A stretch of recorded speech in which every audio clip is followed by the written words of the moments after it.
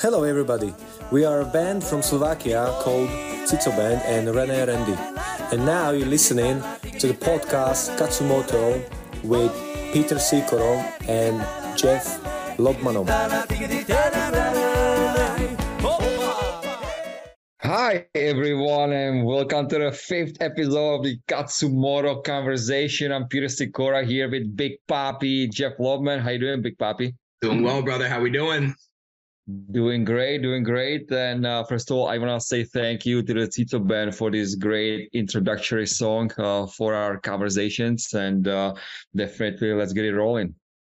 Man, I got hooked onto the Tito Band like 8 months ago, and I still listen to like the same 5 or 6 songs. I know I'm supposed to branch out, but I still just blast that Czech Slovak gypsy music in the car. I love it. Gets me going before practice in the mornings. I love it. It's great. Awesome, man. So what do you got? I think we can definitely talk about a lot of stuff today. First of all, the National Hockey League is starting. It's as much time we don't have now, we're gonna have way less because obviously we're gonna have to watch some hockey now, and we can talk about that later too. But definitely, let's just when we talk over the phone, let's try to cover some kind of like progression of players, like from different age groups and how they should be progressing, how they should be kind of, when they get to a certain age, they have to start realizing what kind of player they are. And, I think there's a lot of stuff that, we can talk about the progression. Yeah, I think it's a great topic to talk about. And, also not only your progression as a player skill-wise, but your progression as a player, as a human being, and kind of finding your identity. And I know that we are going to be following up with this topic with some guests in the future, but to kind of touch on it and give people, a little bit of information on, how my player, or if you are a player, how I should be growing as a person and a player as we progress through this thing we have. I think it's a great topic to talk about, and one that's not touched on nearly enough. Yes, 100%. Obviously, it's way different, how the progression should look like when you go from mites to scorers and when you go from bantam to midget hockey. So, it's I can see it. I went through it all with my son, start coaching when he was 4 years old. And definitely the progression is way different in different age group. And I think when you get to the age probably between the bantams and midgets, let's maybe start with that, where definitely the progression really should be the player recognizing what kind of player he is, recognizing what he has to work on, recognizing that maybe the parents or the father's voice behind it should be less, recognizing, how much, more time he should spend on different aspects of his game. And, I think definitely there is something where, these players should take responsibility on themselves to start recognizing and start to research, ask the coaches, and kind of like just really find themselves. I think that growing up, coaches want players that are able to bounce around to different positions. They want players that can be versatile. And you don't really know what you're going to end up being. I mean, just from personal stories of myself, I started out as a forward up until I was a peewee, and then I never looked back. Every so often they'd have me jump up there, but I was a defenseman through and through. I loved it. I just loved that aspect of the game. But it took me until my second year of peewee to figure that out about myself. But then you can start getting into even the smaller classifications of it, right? Power forward, playmaker, sniper, what kind of guy do you or girl do you want to be on the ice, and what's your skill set, right? What's your skill set? Just bringing up the NHL, like there's a lot of guys that get pigeonholed into certain roles, right? And how did they end up in those roles? And what were the things that were potentially holding them back from being in other roles, or and on the positive side of it, what did they work on constantly to end up being a consistent playmaker? What were the guys doing that ended up being snipers? Was it part of their development? Is it their natural ability? Where did they find that about themselves, that like, I can just figure out how to put the puck in the net. I can just figure it out all the time. When that puck comes off my stick, there is a high probability that it's going to end up in the back of the net. So when along those lines, do you start to discover yourself? For me, it was my second year Pee Wee. For others, it could be your first and second year Bantam. But, I'm going to follow this up with, when did you figure out that you were an incredible playmaker? How did that come to be? What were the things that just clicked for you as a player growing up that translated into your amazing career? Well, for me personally, I always was able to score a lot of goals, and it's I realized probably the same age, around 11 and 12, 13 maybe, that I can really put the puck in the net. I can make plays. I am the high-end top player. And I realized that actually very early, but I didn't realize till like 16, 17, really what my other flaws are. And that's actually the most important thing, where, a lot of these players are so good at something where, they go through 10, 11, 12 years old and they're so good at something. But when you get to 14, 15, 16, that's not good enough to play. And I was very not fortunate. I was that good that my skill and my goal scoring always kind of took over, where, when I was in the younger age, 15, 16, where really the coaches still would take me on the top line because they knew I can produce. But realizing at 16, 17 that if I want to make it to the next step, I have to really work on the other aspects of my game. That actually that really helped me to get where I am, where I was. And left and right watching hockey, just being all over the rink the last couple of weeks, all these tournaments in Boston, seeing a lot of hockey, I can see that.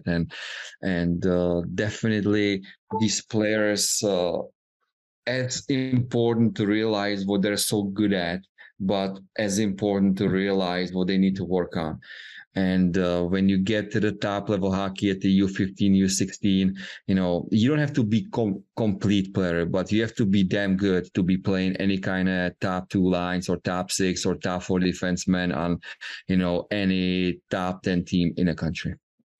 Yeah, I agree. And it's through figuring out and understanding and addressing your flaws that you're able to progress, right? So, the guys that, we talked about this before, about the guys that hit the brakes as they get older because they think that they're always progressing and they're just naturally going to get better. And, I was talking to some of the guys on my team recently.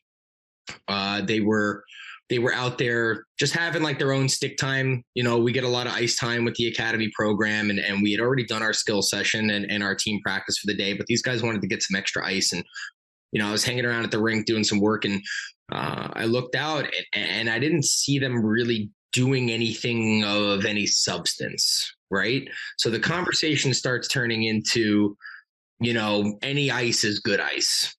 And I think that's a terrible phrase. I think it's an awful phrase that people use, that just because people are on the ice, and, we've talked about development and doing the right things before. And, part of finding yourself as a player, as you said, is finding your flaws. Okay, I understand that my flaws are this and this. So if I have the availability to use this ice and I have my teammates there, and it's not just me, kind of putzing around doing, just shooting pucks, it's all right. I need to work on my backhand receptions, because that's something that if I want to be a successful winger, I need to be able to handle these passes on my backhand. It's something that I haven't been able to do so far this season very well. For the next 20, 30 minutes, can we work on backhand receptions? And you see guys at the higher levels do this all the time. I see guys at the pro level, they will go out there for their skill sessions and they will ask to work on a specific skill. And I think that starts to be the difference maker for a lot of players is, okay, I have these flaws in my game, but I want to be this type of player and I want the coach to see me as this type of player. So I'm going to work on these things. And then the guys who just seem content, they're just like, all right, I'm just going to shoot around for a little bit. Any ice is good ice. I'm out there. I'm just out there. But for me personally, again, just to kind of backtrack to me, I liked being a first pass D-man, and I was very offensive when I was younger. And I fell into the role probably around, honestly, for me, I fell into this role probably around my third year junior. When I was in Canada, I started being a little bit more of a stay at home. My plus minus started to, really be something that I focused on heavily. It's not that I wasn't finding a lot of success offensively. It's that that's what I found joy in, if that makes any sense. Like that's where I enjoyed the game the most. Like being able to find that angle on that breakout pass, or, on that neutral zone regroup, if that just hits tape to tape and they're flying up ice. Like that was just the premium moments for me, being able to find those plays and being able to be kind of a catalyst for everything going up the ice. That's what I enjoyed about the game. So that's where I started to focus. That's where I started to focus in making sure that I could be the best I could be at that, quote unquote, first pass D-man. And I think that's not seen as something that's super sexy nowadays. It's just part of the job description. A lot of defensemen almost want to be a fourth forward. They want to be that next Cale Makar. They want to be that type of guy. Maybe that's just the type of coaches that I had that made me enjoy that even more, or maybe that's just who I am as a player. But identifying that allowed me to become as good at that role without trying to spread out my skill sets. And, I found a lot of success in that role in keeping pucks out of the net and being reliable back there and being a guy that, when I get the puck on my stick in the defensive zone or the neutral zone, it's going to end up on my teammates' tape. So how do you see players being able to recognize that, maybe even younger than their, for me, I think that figuring out that I like being a defenseman when I was peewee, but finding myself into that role, my third year junior, how can players start to identify that earlier so that they can train and develop and succeed at those roles even earlier? There is there's actually a couple of points going through my head right now that I really want to say after listening to you. You're all making great points. I think I'm going to come back to that question, but I had something in my mind while you were talking that, right behind my computer, there's an NHL hockey game going on, and, the Washington playing the Bruins. And I think one of the biggest problems is that all the kids, all different age groups, they only watching the highlights. And that's one of the biggest problems, because me as a coach, and I'm going to come back to it, is like I watched the whole game. And even the top players, they asked, they're going to have those two unbelievable highlights a game where it's going to be all over the NHL tonight, and you all going to watch it on the Instagram and social media. But when you look at the whole game, every shift, the touches they get, the angling, the positioning, the way they move the puck, they never slow down the play. They never, get themselves in the position where they would kind of make a turnover or kill the play or lose the position of the puck. And I think that's one of the biggest things what I would recommend to kids or teenagers or whoever wants to work on their game. Don't just watch the highlights, watch the whole game, and kind of like watch the game between those highlights those players are making, because that's so important to the coaches. And coming back to the youth hockey, I know there's a live Bourne everywhere. You can watch your games, and I know all the kids always pick up, oh my guys, for that unbelievable goal. It's all over the Instagram, and I have 7,000 likes, this and that. But go and watch your every shift. And after you're gonna watch your 2, 3, or 4 games, then you're gonna find out that all the stuff the coach is saying, actually, you're gonna see yourself doing it wrong, or you're gonna see yourself slowing down the play because you cannot catch the puck on the back and in the full speed. And that's what you have to work on, that extra ice sessions.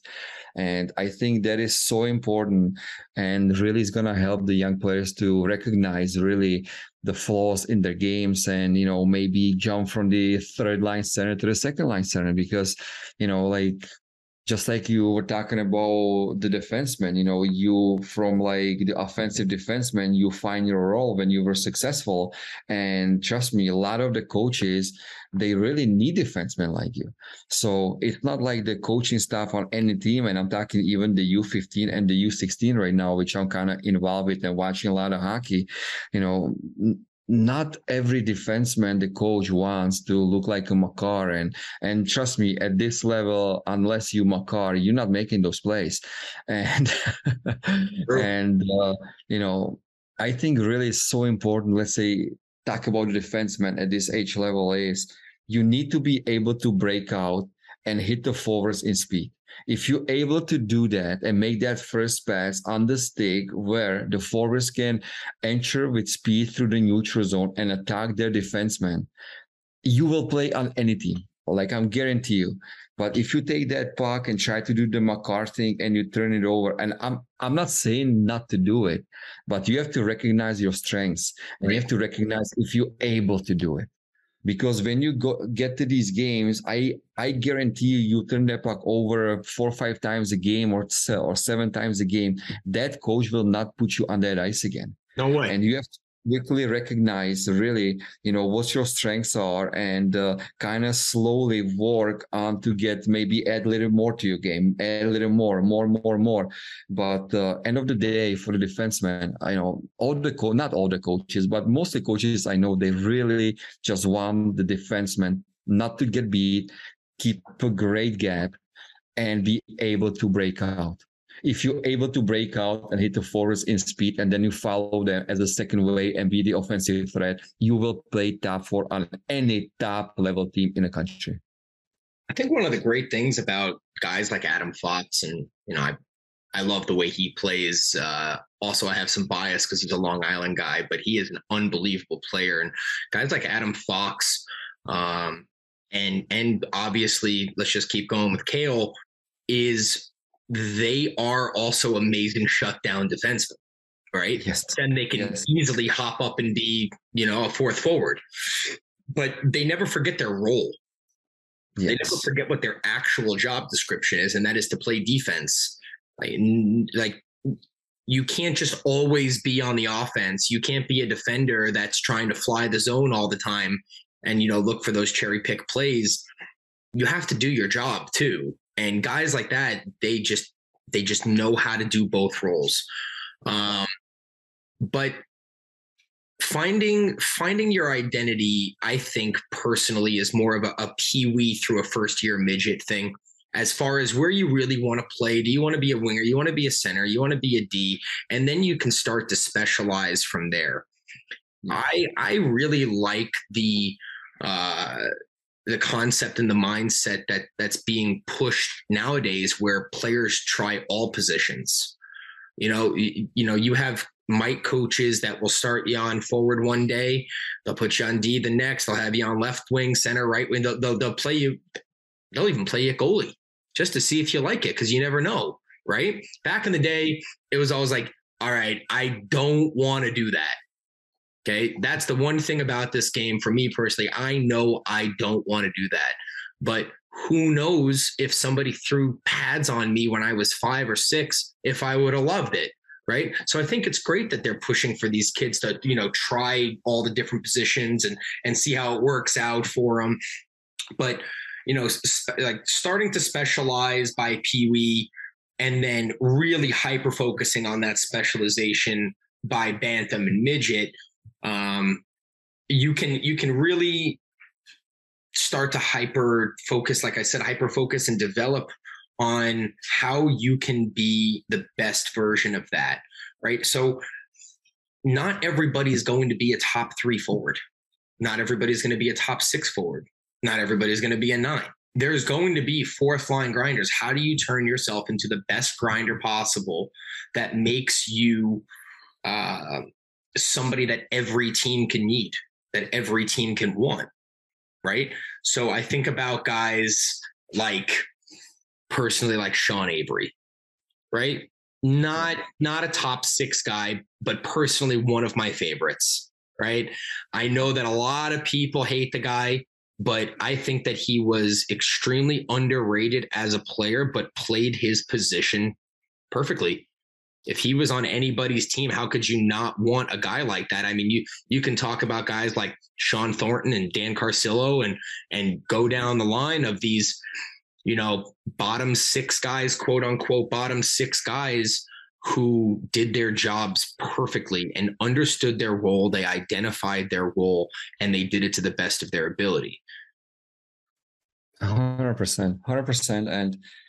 And going back from this to youth hockey, it relates exactly the same way because, U15, U16, is so hard to play with just 3 lines. Some of the teams, they do it. Some of them, they have 4 lines.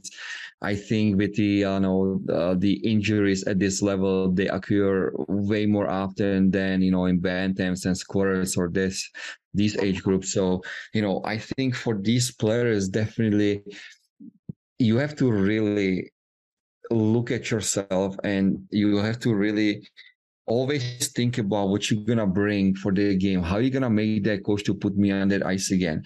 And really, someone always going to be sick, or someone's going to have a flu, or someone's going to maybe get hurt for a couple of weeks.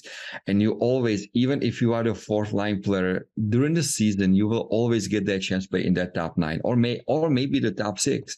And I think, you have to really just, recognize yourself, what kind of player you are. If you're in that 4th line role, I'm going to leave it out there, do whatever the coach wants me to. I'm going to be the first man forecheck like a wolf chasing whatever he's chasing.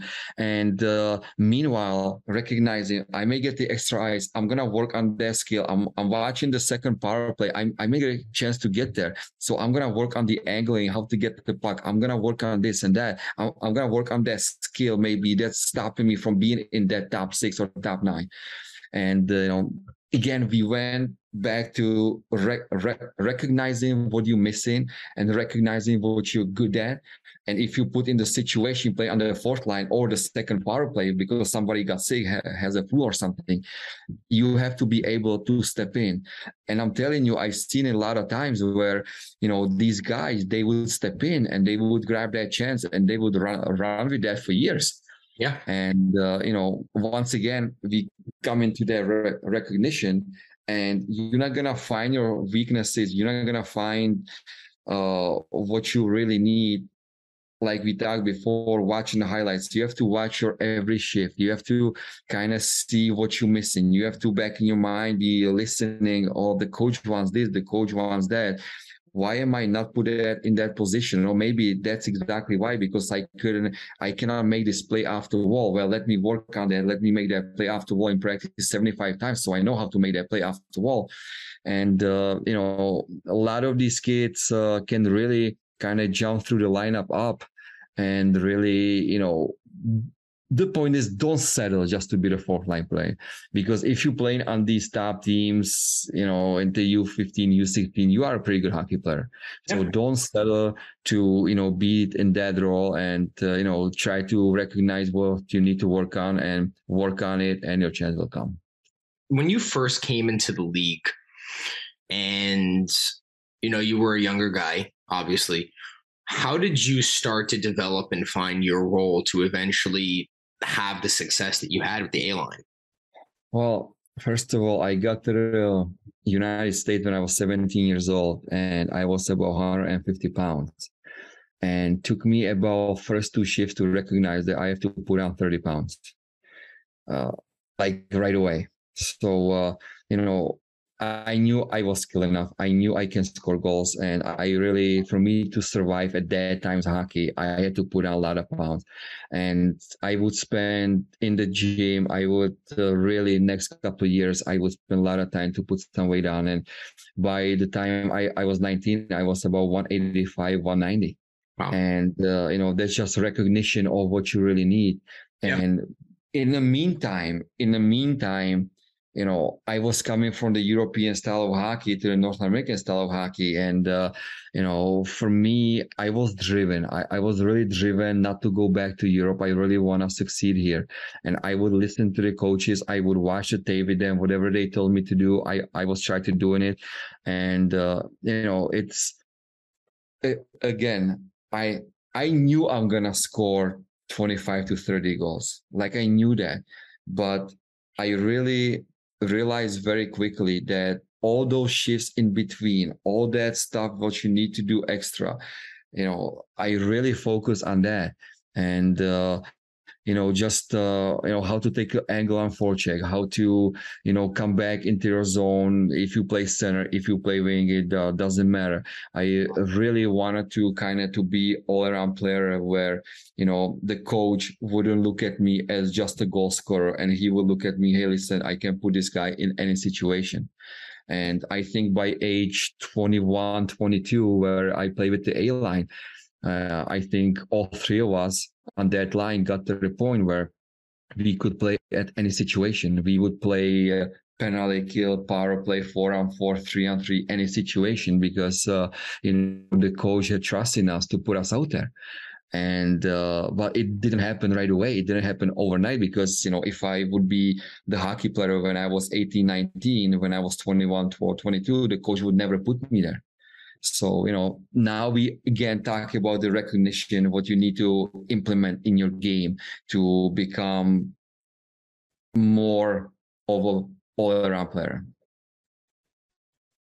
Completely makes sense. I mean, you obviously have to evolve as a player, but immediately recognizing, hey, these are the flaws and these are the insufficiencies that if I'm going to stick around, and not only stick around but succeed, this is what I need to fix and this is what I need to do and to get right to it. I think there are players that are able to recognize that immedately. There are players that may not be able to recognize that immediately, but they take the advice of their coaches and others. And then there are players that say, there's nothing wrong with me. It's you. You don't see, what the good in me is. And then you see how the chips fall from there. But I'd like to kind of go back to talking about the progression from, mites through peewees, as there's no hitting and body checking, and then moving on to bantams, midgets, and juniors, and so on. I think that when you're trying to progress at these younger levels, in my personal opinion, the two things that players really need to focus on to continue progressing is, one, obviously, is their skating. And that's something that you need to continue working on all the time. That never stops. The second one, at the youth level, I think more than ever with the speed of the game now, needs to be their passing. It needs to be their passing.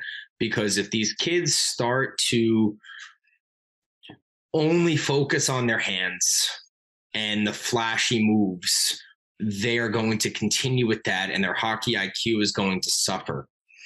I'm not saying that those things shouldn't be worked on as well, but if you can learn early how to move the puck and support the puck, you are going to end up being, and as your favorite word, you are going to end up being an elite hockey player very quickly. Right? You are going to be recognized as somebody that understands how to play the game as a whole, not just as an individual. I even see it now, coaching 18 AAA.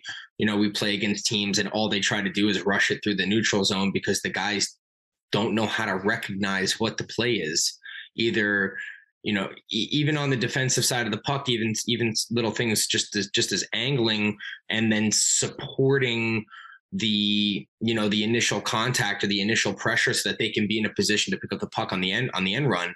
It's kind of strange to me, being somebody that loves the European style of hockey so much. Like, I love those wide stretch passes and I love the support, and to see that it's very hard for players to recognize that, but these kids all have individual skills out the ass.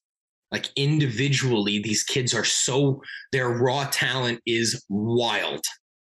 It's wild. They're so good, but that's individually. And then you have to understand that it's a team game, and you have to understand team concepts. But so your skating and your passing, for me, is things that while you're on the ice, you should be working on constantly. I mean, you can be working on your hands and your shot at home. But if you can outskate your competition at those younger levels, you are going to be extremely successful, and it's going to set up an amazing foundation for you moving forward.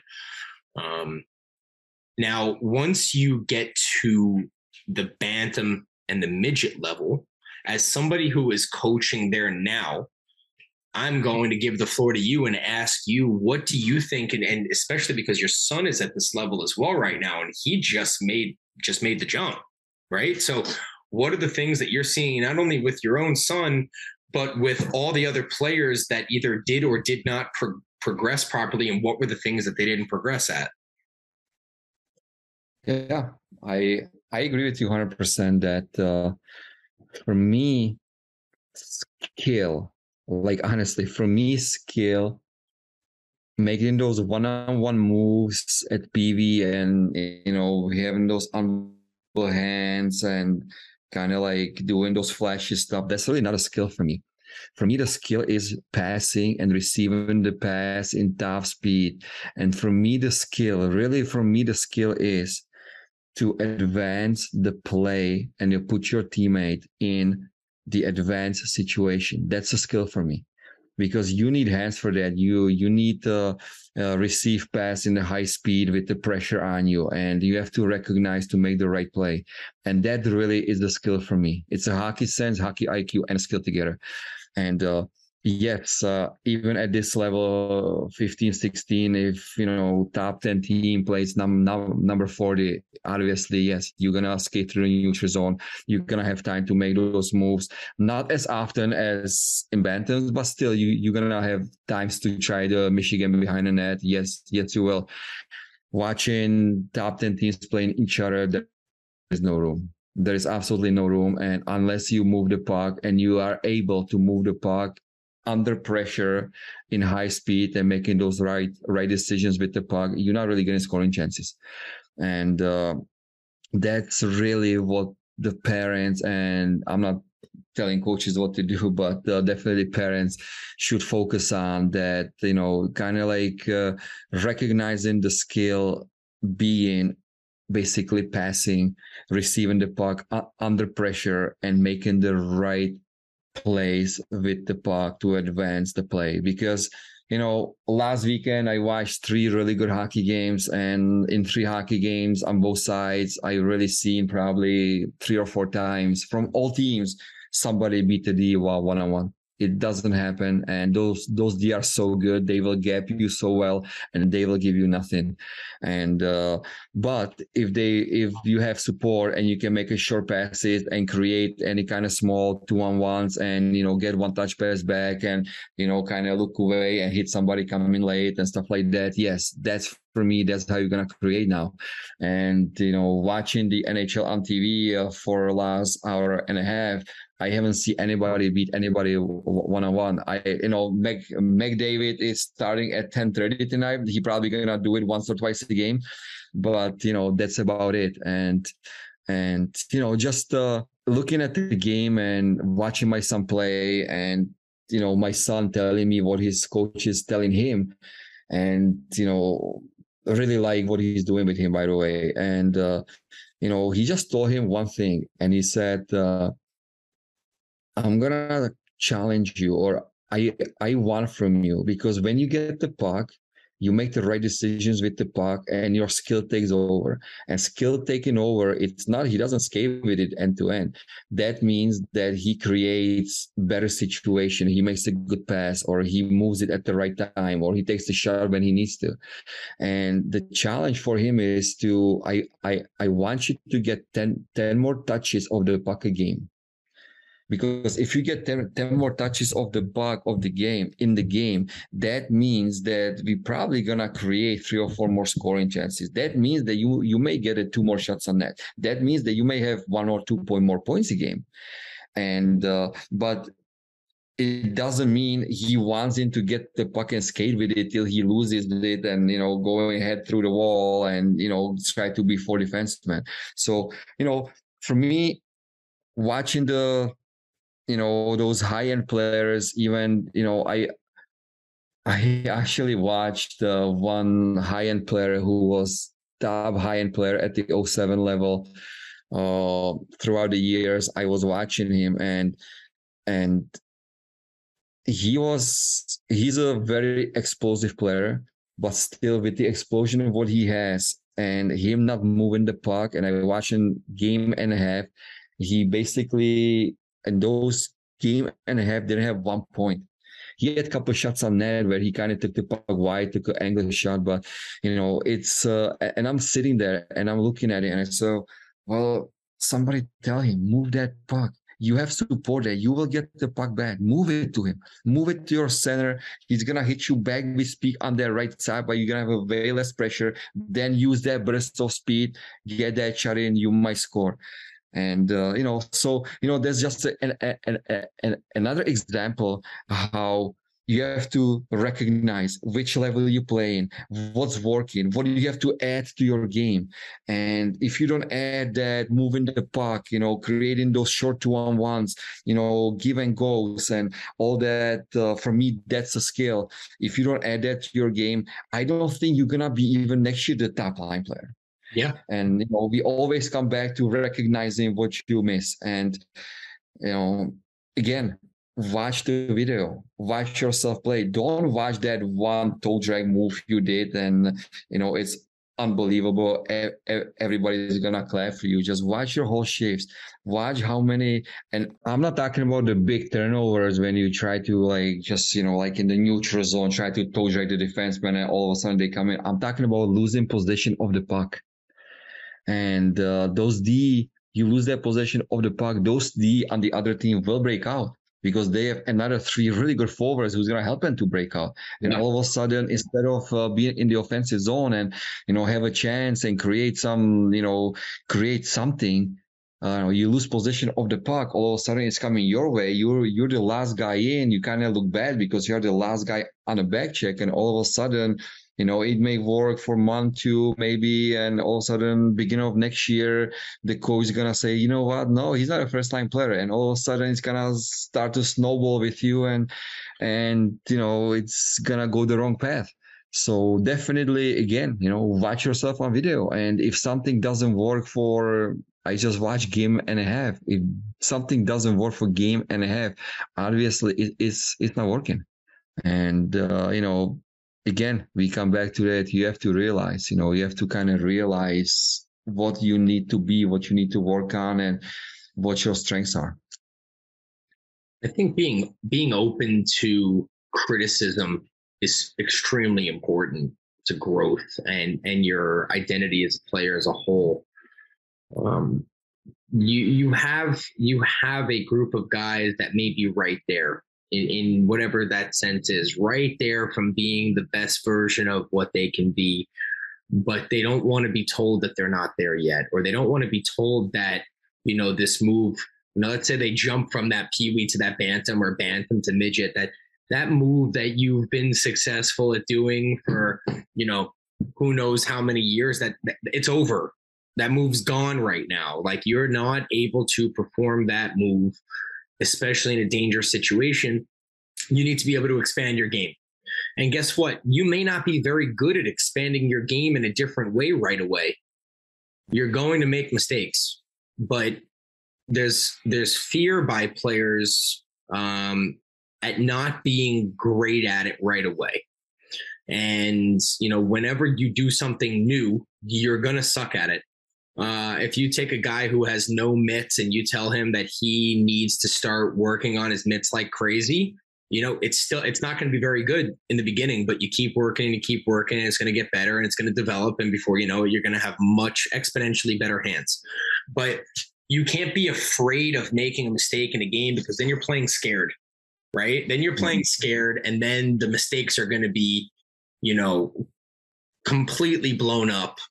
And then it's going to be in a way worse position than you were in the first place if you just tried to roll with it and play your game, push yourself, but play your game and make increments to it. But I think that, the main topic of discussion today was to identify yourself as a player and to progress with it. And people on and off the ice, and, I'm not trying to play philosopher here, but people on and off the ice have, in an overgeneralization, have this sense of perhaps being something that they're not. And that can be very dangerous for a hockey player's career. And I think that, to go back to what we said before about how to identify who you are and what you are earlier, I truly believe that if you can start to have these conversations with yourself, have these conversations with your coaches, with your other teammates, especially the ones that you enjoy playing with, where do I fit in here? Again, where do you fit in here? And how can we be the best while we're playing together on a team? And then, maybe you start to figure out things about yourself and take that and run with it. You need to be yourself, though. You need to be yourself, and you cannot consistently try to be something that you're not. And it's that sticking to your skill set and then being the best at that skill set that you could possibly be. Like I said, I'm not trying to be Jordan Peterson here as the big philosopher or anything. This is a personal opinion, but I've seen it. I've talked to players about it for years. And many of the players that I've talked to for years have taken that advice and run with it and ended up having stellar careers and, D1 pro and so on and so forth. And it's finding who you are, being the best at who you are, and never being satisfied with the position or level that you're at. And that's how you're going to keep progressing. Yes, I got a couple of things to follow up on this. Just came to my mind, and it may sound too harsh, but I think one of the most important things, don't try to be a player your father wants you to be because that's how he sees you. Because in most cases, unless your father has very good hockey knowledge, the father is wrong. And I don't want to sound really bad, maybe came out the wrong way, but I've seen it 1,000 times, and I've seen it 1,000, and I'm sure you did too. And the other thing is that there's a lot of good coaches out there. And I know a lot of good coaches, and a lot of them, if you come to them and you ask them for the help, and they will help you to recognize a lot of things. And trust me, I am one of the coaches. If you try to do the right thing, and if you try and not the right thing, if you try to become a better hockey player and you're going to make the mistake, and I know as a coach that you're working on it to become a better player, you're going to come to my bench and I'm going to tap you all over the shoulder and I'm going to say, try that again, because that's the right play. I don't care that you screw it up. I don't care, but you try to make that play again. And there is a lot of coaches like that. And, there still might be some all-time coaches from the 80s. They're going to scream at you. Probably they are. But I know a lot of coaches who coach like that. And they will definitely help you to recognize what you need to do. They will help you to recognize the strengths and recognize what you need to work on. And there is not one coach, one friend is who I respect that will yell at you if you try to recognize what you need to work on and you implement it in your game, try to do it, and you make a mistake. They will never yell at you, and they will never sit you for it. They will tap you on the shoulder and say, go out there and do it again. Right. Yeah, that was the right look. That was the right play. Maybe the execution wasn't there at that time, but I love that you're trying to see this and you're trying to do this. And it's, don't be afraid to try that again, because, it's going to be there. It's going to be there, and keep doing the right things, and good things will happen. And, that reminds me of when I was coaching Pee-wees a few years back, and there I'm not going to name them, but there was this workhorse of a kid. And, there were bigger, stronger, faster kids than he is even now. And he's blossomed into a hell of a player. And he's the type of guy that's up at 5 o'clock in the morning doing the lessons and doing the skating lessons. And he's in the driveway ripping pucks and all the right things.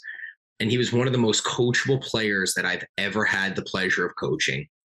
And he was not a first line guy that year. And, he never stopped trying to do the right thing, even though he wasn't able to 100% execute it right then and there.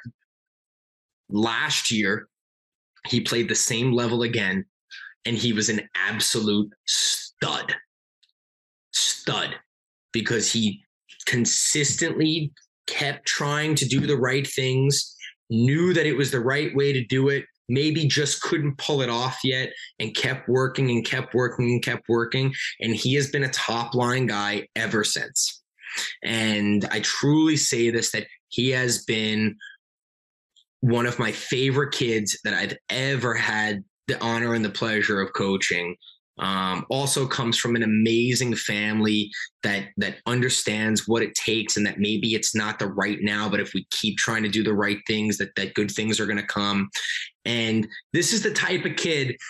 It's not the type. This is the kid that the year after I coached him, he was with a whole new set of kids that didn't know how to play, the passing game and the support game. And, it was very, straight north-south type game. And during a practice, I was out there helping with his team. He is pulling the kids from his line to the board to explain the zone entries and the support and the cycles and how we can move the puck and, different angles of attack so that we can hit. My jaw was on the floor, Peter. My jaw was on the floor. And, this kid plays AA hockey in Charlotte, North Carolina. And I bet my bottom dollar that if this kid keeps progressing with the way that I know that this kid will, he's going to have a hell of a life on the ice. And it's just an amazing thing to see. Like, he was super frustrated. He'd come back to the bench, he'd be beat red in the face. Like, I can't believe I didn't make that pass, or I was like, just keep doing the right things. Just keep doing the right things, and it's going to come. I'm super excited to see how this kid turns out in life. Because I know he's not going to change. He's not the type of kid that's going to change. He's going to keep progressing and keep working and keep watching this game. And it is going to be a beautiful thing. But he broke through that fear and that kind of ceiling on him, that he always wanted it to be perfect, or he wanted it to work out every single time. And he knew he was doing the right things, but it just wasn't working because he wasn't there yet. But he kept doing it and kept doing it and kept doing it. And it's, you can hear it. Like, I just love talking about this player. Like, he's just like the salt of the earth, like the absolute salt of the earth. Was never the best, dangler. He's worked on it like crazy. And every other coach, like, I've hooked him up with other coaches to go do other things, and they all say the same thing. Like, this kid is going to be unreal, because if you tell him something that you want him to do, he will immediately apply it. Like, without a doubt, next shift done. Right. And he's willing to take the criticism. He's willing to be told, hey, that wasn't the right play. You need to look for this one. Yes, sir. And move on. It's an amazing thing. And the guys like that who may not be the best, we've talked about this before a dozen times, the guy like that who may not have been the best the first year Pee-wee, he's going to make a hell of an NCAA player. Yeah. No, definitely, it's so funny. We talk about the recognizing, and this kid figured out when he was 8, 9, 10. Yeah, like 11. Yeah, like 11 years old, and like recognizing that he may not be able to pull it off, but he sees it. It's there. Like it's like when Neo first sees the Matrix and he doesn't understand what any of the symbols means, but he knows that it's there, and then it starts to come to him, and then everything's just moving around like Kung Fu Master. This kid's gonna get it, man. I know it. I feel it in my bones. I felt it in my bones 2.5 years ago when I first met him, and it was like day one. What do you need from me? Kind of guy. And it just, you can't buy that. You can't buy it. And those types of kids is like the reason that I love doing this so much, because I see that passion, I see that love and that want and that fire and that desire to be better and that desire to see the game and play the game the right way. And this kid did not give a shit about glory. Not one care in the world about being, the hero or the stud. He just wanted to learn it the right way and make that great pass and make that great play and do everything that he could for the team. And like you said, fill any role and be able to do anything. And, there, like I said, there were guys that towered over him. They were way better skaters. They are way better puck handlers. Their shot was much better. And, now I would take him at the same level as those kids any day. I would. I consider, even though he doesn't play AAA, like there is no real AAA in Charlotte. Let's be honest. There's no AAA in Charlotte. So he doesn't play AAA, but when he's able to move out, I know that his parents are going to support him because of how much work he puts into it and how much better he's gotten through himself. Right? Like, he does skill sessions, he does the training, he does all these things, but just as well as I do, there's plenty of kids that go do all that stuff and they don't get in. They don't like it, it's very small progression because they don't want it as much. Maybe it's because mom and dad forced them to go or whatever their reason is. That's not my problem. It's this kid will be setting up the nets and having the pucks out 15 minutes before lesson time at 5:30 in the morning, just popping them because he's like, all right, I can get an extra 15 minutes in here. And this is what I want to buzz today. I want to hit every single shot. I don't want to miss the net once today. Just that type of kid. Like excites you to be a coach. It excites you to be a coach. It excites you to be part of the game. It excites you to, work with players who recognize that I may not be able to do it today, but if I give everything I have and I'm watching every game I can, and like you said, I'm watching my live Barnes. This is a kid who we have a family chat between myself, both of his parents, and him. Like 11 o'clock at night, I'll get texts from him. Hey, I just saw this in so-and-so NHL game. Are you watching the game so you could talk me through it? What? What? Exactly what? What? Dude, you're 12. You have school tomorrow. Go to bed. But no, this kid's up and grinding. He doesn't stop working. And those are the guys that have identified at an early age that this is what I want. I'm not a guy that plays hockey. I am a hockey player through and through. I eat, sleep, and breathe this, and I'm going to do everything it takes for me to be the best version of myself as a player as possible. So 10 points to him and all the other players out there that are like him. I'm sure this is going to relate with a lot of parents about their children and players themselves. And, maybe something that I said about this young man can start to resonate with other players who are like, holy smokes, there's a 12 and 13-year-old kid that is doing all of these things, and I'm doing a fraction of that and think I'm going to get the same results. Like, there's just no way. There's no way that if you do a fraction of that you're going to be able to compare to that player.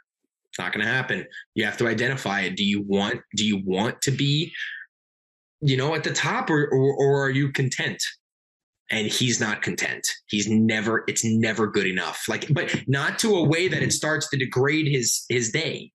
It's not that mental,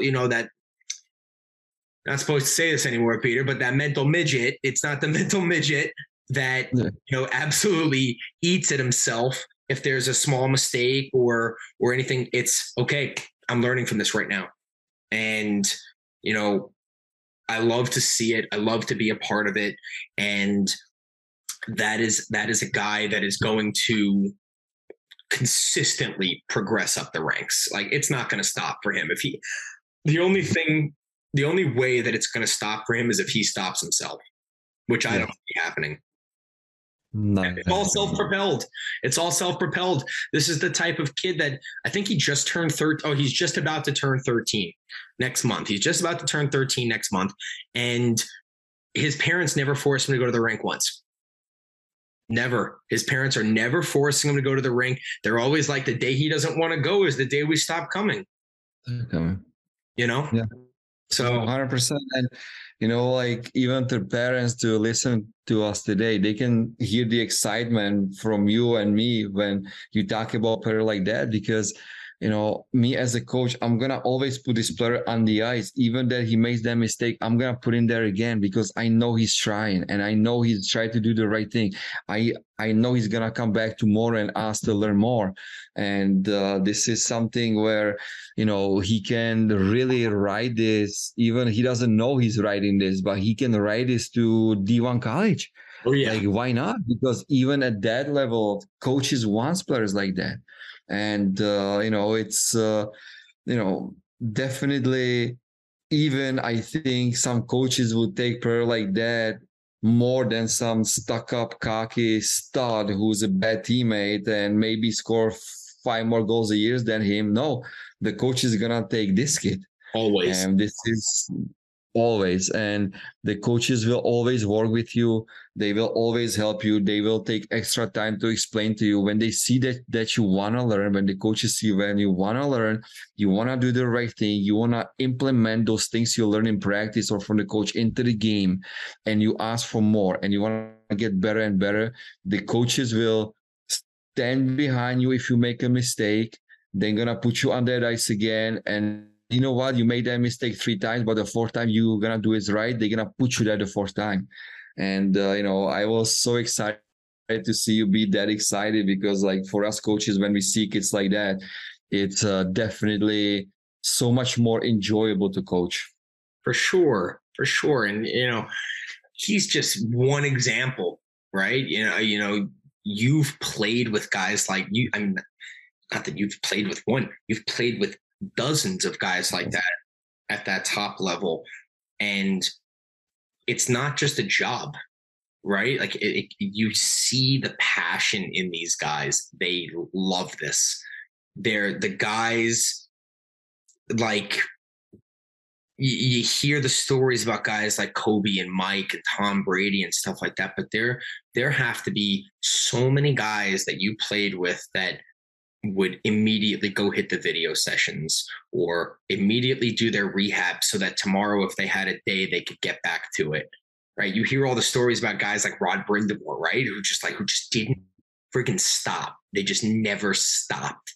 That love and that passion and that drive and that fire within them.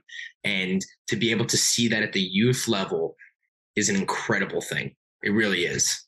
Because sometimes as we get older, we forget about what it was like to be kids.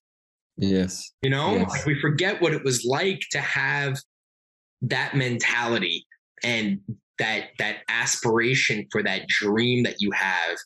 And, some of us recognized earlier than others what it takes to be able to achieve that dream. And then others look back and go, I wish I would have just done more of this, or I wish I would have done more than that because I actually had a lot of talent, or, I didn't care enough. I liked it, but I didn't love it, and it's a weird phenomena that we go through growing up and being able to look back through our own histories and see those guys and that passion. And, saying this today, I ran into an old teammate of mine that had an amazing career today, actually, this evening before this recording. His dad was the guy that brought me to Canada. They run an extremely successful international skills company. And I ran into him tonight, and he was one of those guys. He was one of those guys that just always had that love. And I haven't seen him in 13, 14 years. Wow. He was out there working with players and just still has it like we do. And it's just great to see. And, you know, to see other guys that are pushing this type of love and this passion and this work ethic onto these kids and this new generation. No, it's when I look back, you know, I don't want to like miss out some players, but there is a lot of players who had this, and I really was one of those players. Like for me, I always try to figure out, you know, how to make my stick better. How can I, you know, get more touches on the ice? How can I get into more scoring chances? You know, like for me, I think I didn't understand why I was doing it. For me, it was just like a love of the game, because I love the game to this day. Like I love hockey. Like I do love hockey. I watch it. I really enjoy my son playing hockey. I enjoy coming to the rings to watch. And, you know, even when I walk to the rink, I stop at the other side and I watch like a mic practice, because I just kind of enjoy watching it. And I see what the coaches are doing, and, you know, see those little kids and those parents like standing there with the coffee, and, you know, and just like back of my mind goes, yeah, you know, just enjoy now. This is the best time when they play the cross ice hockey and stuff like that. So yeah, definitely, you know, it's actually really hard if you don't have any type of this drive. Yeah. You have to be exceptional talent without this to kind of make it. But, you know, I've been fortunate enough to be around a lot of players like that and learn a lot from them. And, you know, I like to call myself one of those players who were like really driven, but like in the right way. Like I wasn't driven to make a big contract for some reason. Like I wasn't driven to, you know, to like be more on TV, be more famous. I was just driven to be better. Like I just wanted to be good, because I had joy of scoring. Like, you know, if I can score 5 more goals next year, it's 5 more times where I'm gonna really enjoy it. You know, it's just that simple. And so yeah, definitely, you know, you definitely just reminded me a lot of the you know, a lot of the stuff what I was doing. And you know, I remember to this day when I got married when I was 27, and, you know, my wife is telling me, why always the last guy coming from the locker room? And, you know, like, meantime, the game ended and I didn't well how I played. I was already preparing for the next game. And, you know, if I miss a couple one-timers, I went to work with my stick for 20 minutes and try to figure out why. And, you know, because, you know, and all that stuff, I always want to go to the gym and try to recover for next day practice and stuff like that. But, you know, it's just like driven, you know, just kind of like driven to play for as long as I could, because I loved it. You know, like I really still love the game. So definitely, you know, something, I know we get in towards the end of this podcast, and but, you know, it was kind of reminding me of my playing days, so it's always makes me feel good. On the flip side, I love shutting guys like you down. That was my drive every day. It was like, I'm not gonna let this guy score on me. Like you look at the other side of the roster and you're like, all right, this guy's tucked 30 this year. He's not tucking any on me. That's not happening today, and I'm gonna talk shit to you the entire way to the corner. You know, like while I'm putting you on your ass, I'm going to talk shit to you the entire way. That there's no way it's going to happen to me. And that was my joy. And, you know, on the flip side of that, if a guy did, you know, get me that day or I had an off day, it was, all right, how did this guy beat me laterally? How did this guy do this? Like, you know, okay, if this is a foot speed thing, I need to get back on the ladder. I need to start doing things again and working on that. And it's just part of the being, I suppose. I guess, you know, as that old phrase, like I said before, about being a hockey player, a guy that plays hockey, or, you know, but you could say that about any sport, right? This is just our thing that we talk about here, but it's being competitive within yourself to be better than yourself today, right? Like, how could I be better tomorrow than I was today? Yeah. And some guys have that naturally. Some guys need that push. Some guys don't have it at all. And that's just the facts of life, right? It's just the facts of life. But I think that something that these parents and players can take away from this is that while this is a journey, right? From 8 to 16, 17, this is a journey. It does go faster than you think. It goes faster than you think. And I'm not preaching on you to be harping at your 7-year-old that they need to identify who they are as a midget hockey player at 7. But you can start to see the basic skill set of your player by 7, 8 years old. If they start that early, right? If they start that early, you can start to see that basic skill set on that and starting to identify, things that they're already lacking, and working with them and helping them develop into the, top tier player that you put all this time and money and effort into them becoming, and hopefully that they want to be themselves. But don't I don't like the, this can wait. This can wait. They're only 7. They're only 8. Because then it turns into they're only 14. They're only 15. And it's like, yeah, well, this guy's going to the USHL. This guy's, going to US national camp at 15. So what are we talking about here? This cannot be the infantile, they're just kids forever. I'm sorry. It's not that way. And I also think that your child doesn't want you to treat them like a child at 15. They're a young adult, and they should be starting to recognize these things themselves.